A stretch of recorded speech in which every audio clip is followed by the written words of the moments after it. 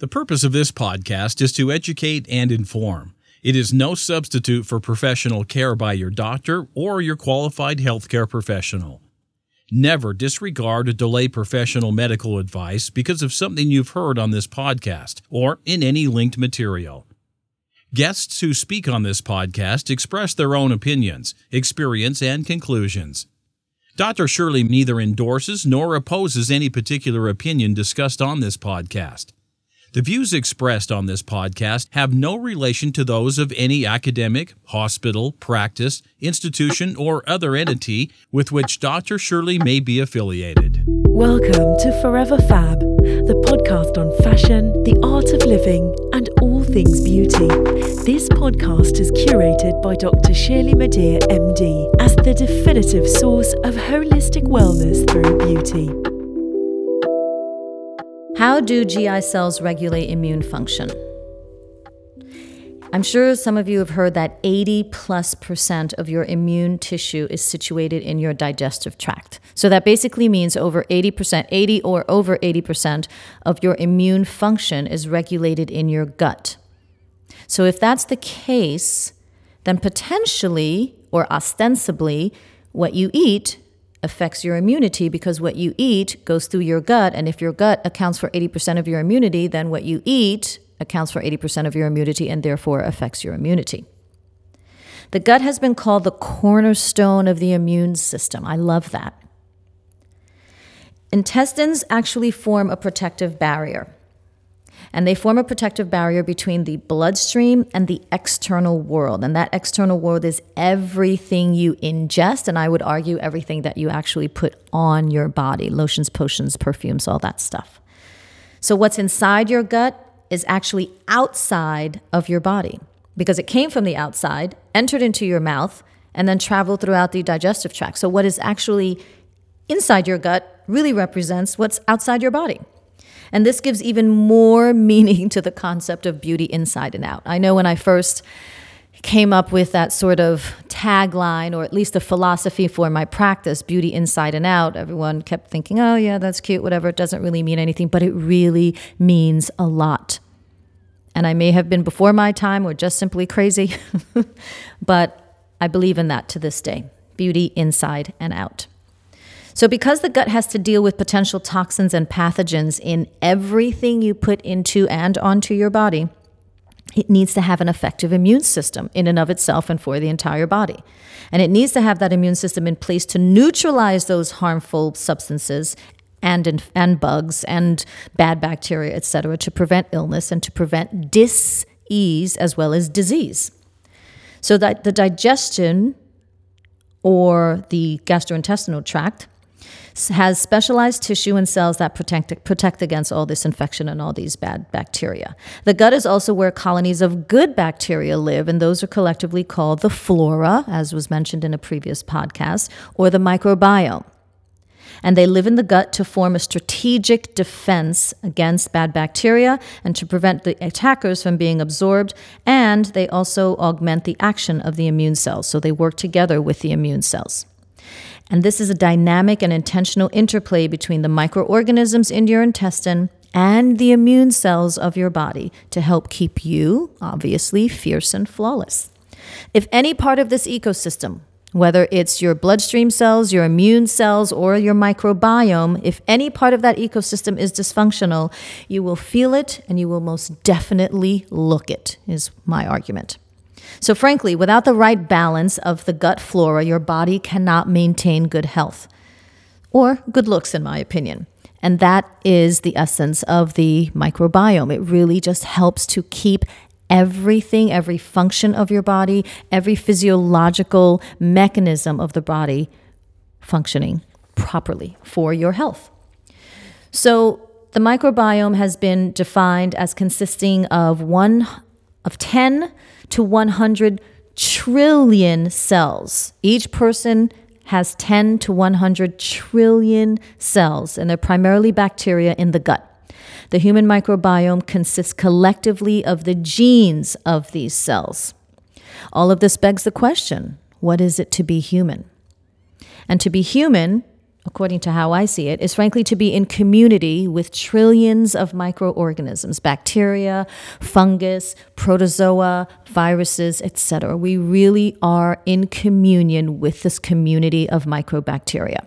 So everything that is special about you may think is really about you and your cells and your tissues, but really it may have a lot more to do with the types of bacteria and fungus and protozoa and viruses that you as a specific, unique individual harbor.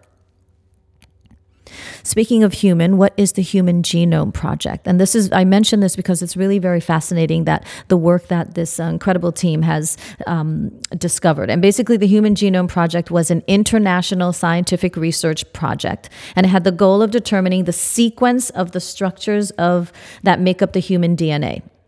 And it also had the charge of identifying and mapping all of the genes of the human genome from both a physical and a functional standpoint.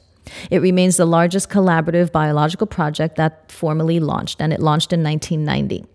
So one of the surprises of the Human Genome Project was that the human genome actually only contains 20 to 25,000 protein coding genes.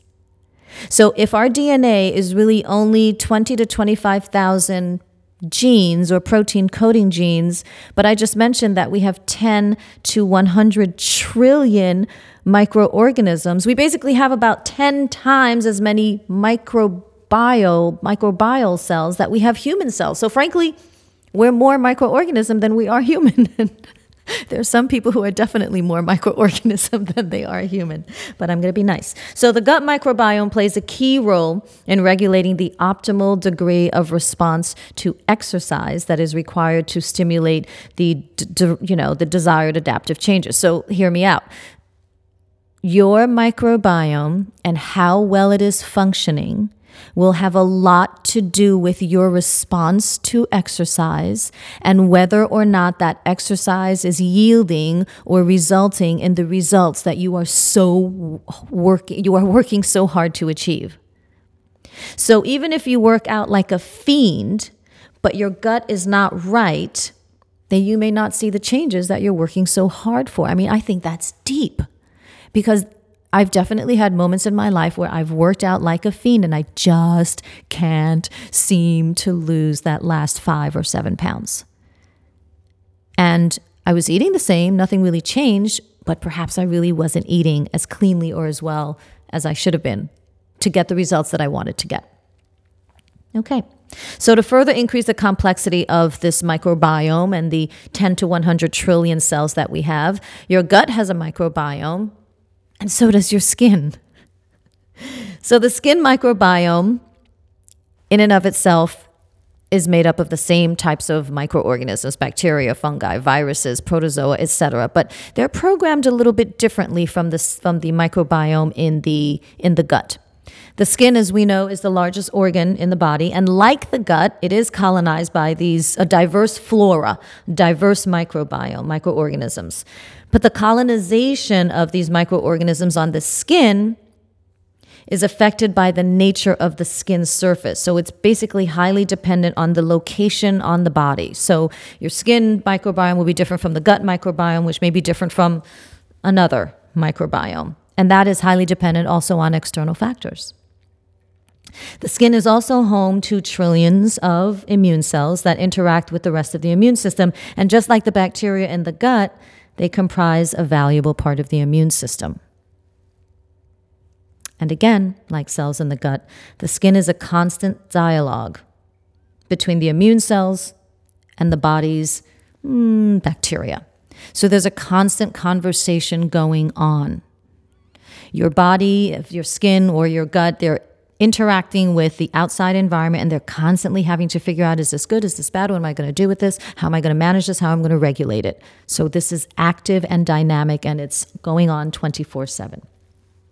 All of this is to say that what you put into your body and what you put on your body will affect your immune system. And the pathways to this will affect the digestive tract. So is it something that you see? Is it something that you feel? I mean, does it make you feel complete and total when you think about, food and what you're putting on your body, inside and out, up and down? Do you have an absolute respect now for what you're putting into your body and what you're putting onto your body, and the beauty and the intelligence that actually lies within you. So frankly, a lot of what you may be experiencing in terms of ill effects or symptoms may not really have to do with an organ dysfunction per se. It might have basically to do with how you're eating and what you're putting into your body. Very interesting. I'm frankly in awe. I love the human body. I think it's absolutely beautiful. And I think that's one of the reasons why I went into medicine, to try to understand it as much as I can, because I love it. So food is medicine. And Hippocrates actually said, let food be your medicine.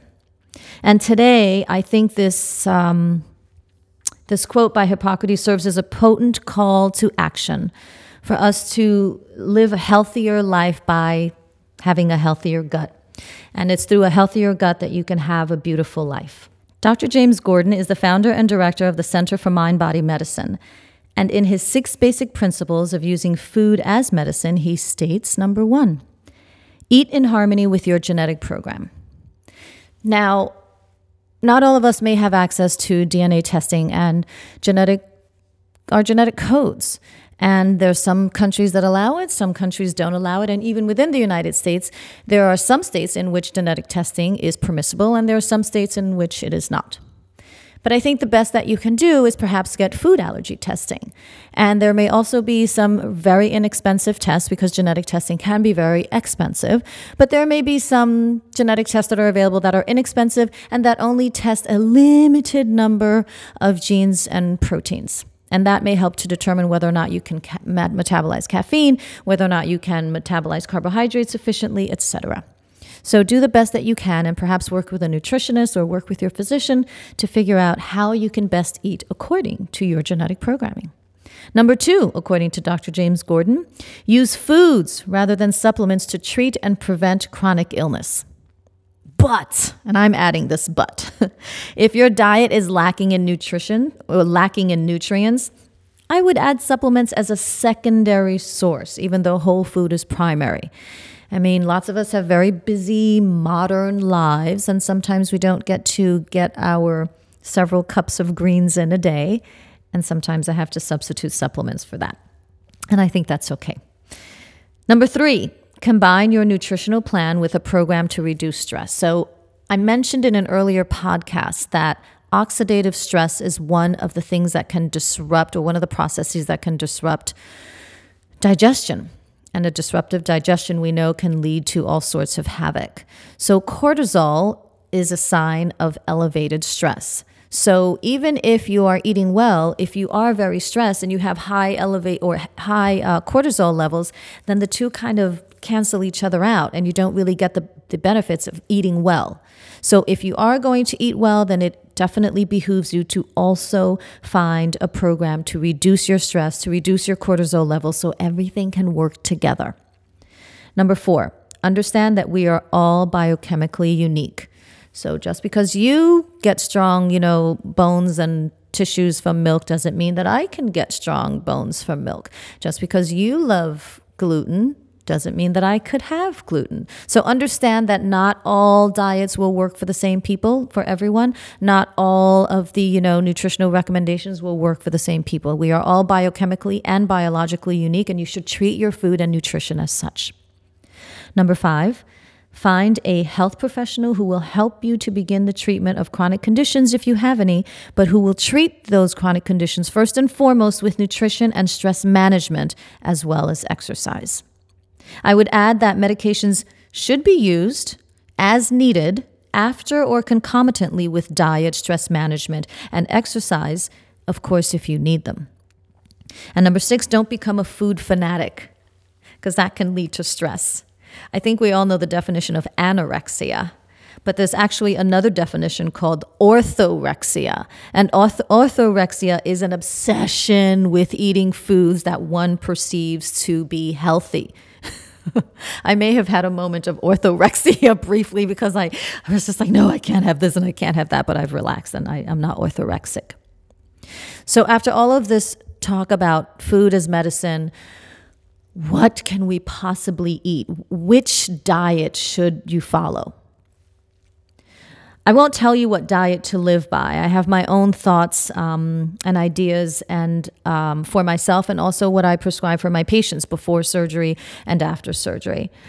But for the edutainment purposes of this podcast, I will, however, discuss a number of foods that I think may potentially be harmful or helpful or beneficial, and in general, so that you can eat your way to a more beautiful life. Studies have shown that diets such as the Mediterranean diet and plant-based diets have actually led to a reduced glycemic load, reduced oxidative stress, reduced inflammation, and therefore less chances of having chronic disease and illness.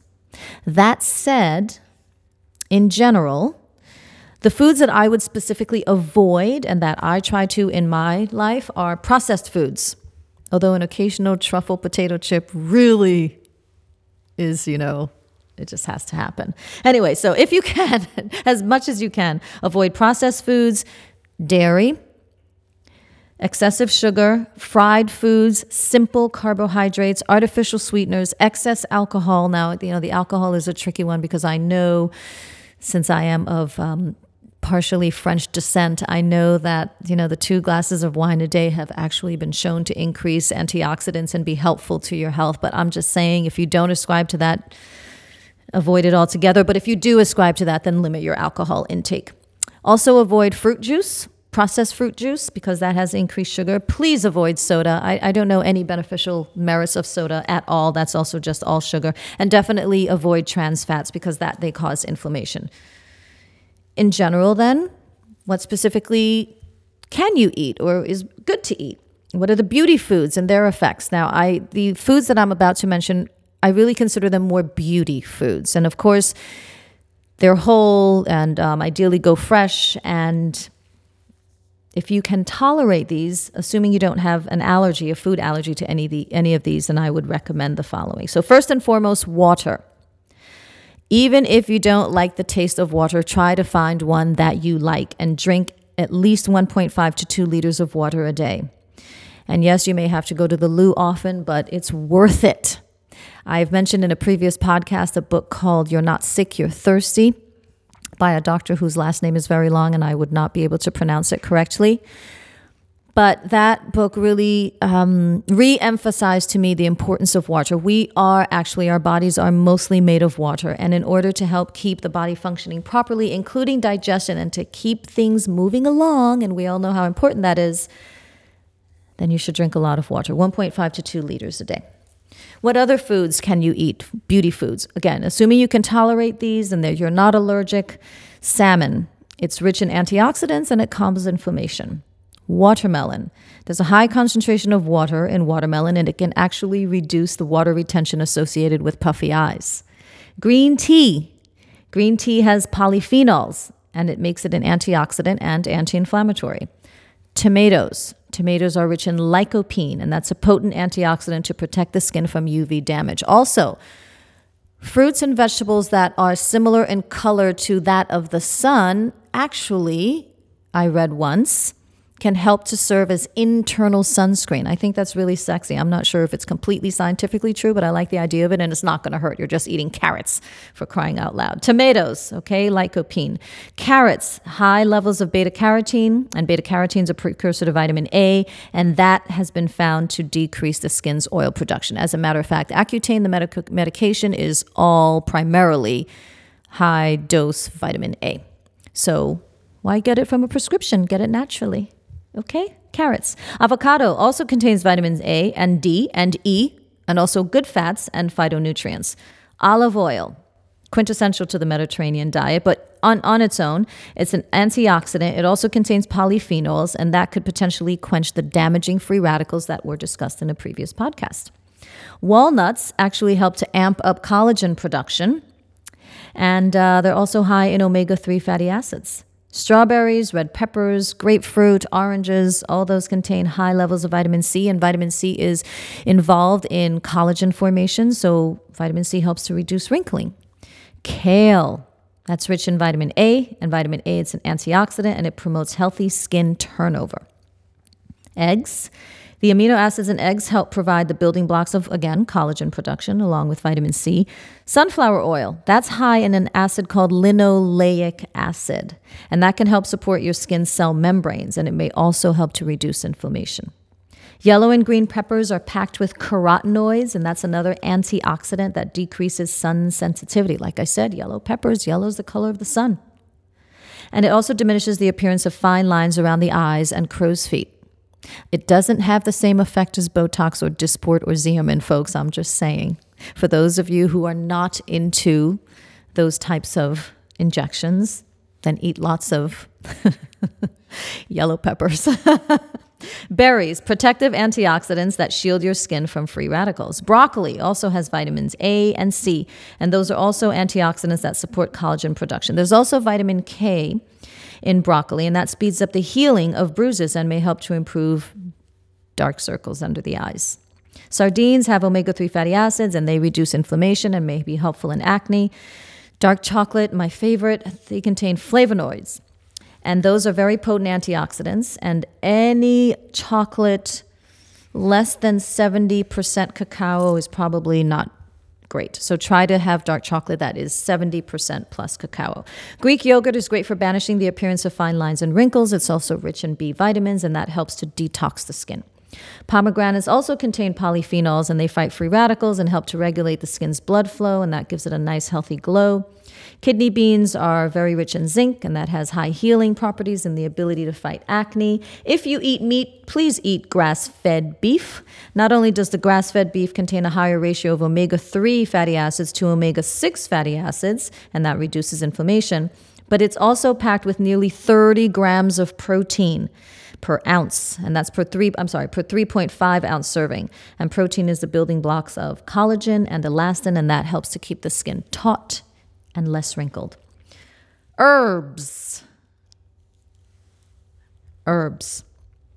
Consuming 4 or more herbs regularly, like rosemary and thyme, actually serve as antioxidants. Soy. A small study of middle-aged Japanese women found that those women who consumed 40 milligrams of the isoflavone found in soy called aglycone, they had fewer lines and improved skin elasticity within 12 weeks compared to placebo or the women who didn't have that. So basically, you'll find about 40 milligrams of those isoflavones in 3 ounces of tempeh, or 1 ounce of dry roasted soybeans, or 6 ounces of tofu. Oysters, which I love, they contain lots of zinc. They help to heal acne as well as can be antiviral. Cooked pumpkin is one of the top sources of beta-carotene, and the body converts beta-carotene into vitamin A, which is also important for the skin and the growth of skin cells. Red wine, as we were talking about, the French secret. Red wine is a top source of resveratrol, and that's an antioxidant compound with anti-tumor properties. In moderation, however. Sunflower seeds are rich in vitamin E, and that's thought to enhance the immune function, and that allows the body to fight off inflammation that leads to acne. Mackerel, the fish, is a source of vitamin B12, but it can help keep your skin even toned, but you also have to be very careful about the amount of fish that you eat for fear of toxic exposure to mercury. Chickpeas are low on the glycemic index since they're rich in protein and fiber, and they contain 2 nutrients that slow down digestion and lower the blood sugar response, but slow down digestion in a good way so that the food is there and is broken down appropriately so you can actually get the benefits of proper nutrient absorption. So overall, I know I mentioned a long list of foods, and again, they may not apply to everyone. But in general, if you're not sure what to do, you don't have access to a nutritionist or a physician or someone who's going to help you feel your most fabulous self and your most beautiful self through diet, nutrition, and stress management first, then maybe you can use that list as a starting point. So choose your food wisely, because as you just heard, the food that you choose will affect your mood, your immune system, your ability to fight infection, and your face, among other things. Clean food is indeed without question medicine. Choose whole food, choose organic if possible, choose fresh food, choose real food. Keep it real. So in summary, we are not alone. We now understand that what it is to be human involves an intricate and delicate balance among trillions of microorganisms that help to direct numerous functions of the body, including digestion, immunity, cognition, and more. to feed this machine, our bodies, this ecosystem, and to feed it sustainably and well is what will greatly make the difference between illness and wellness, health and disease. So honor your temple.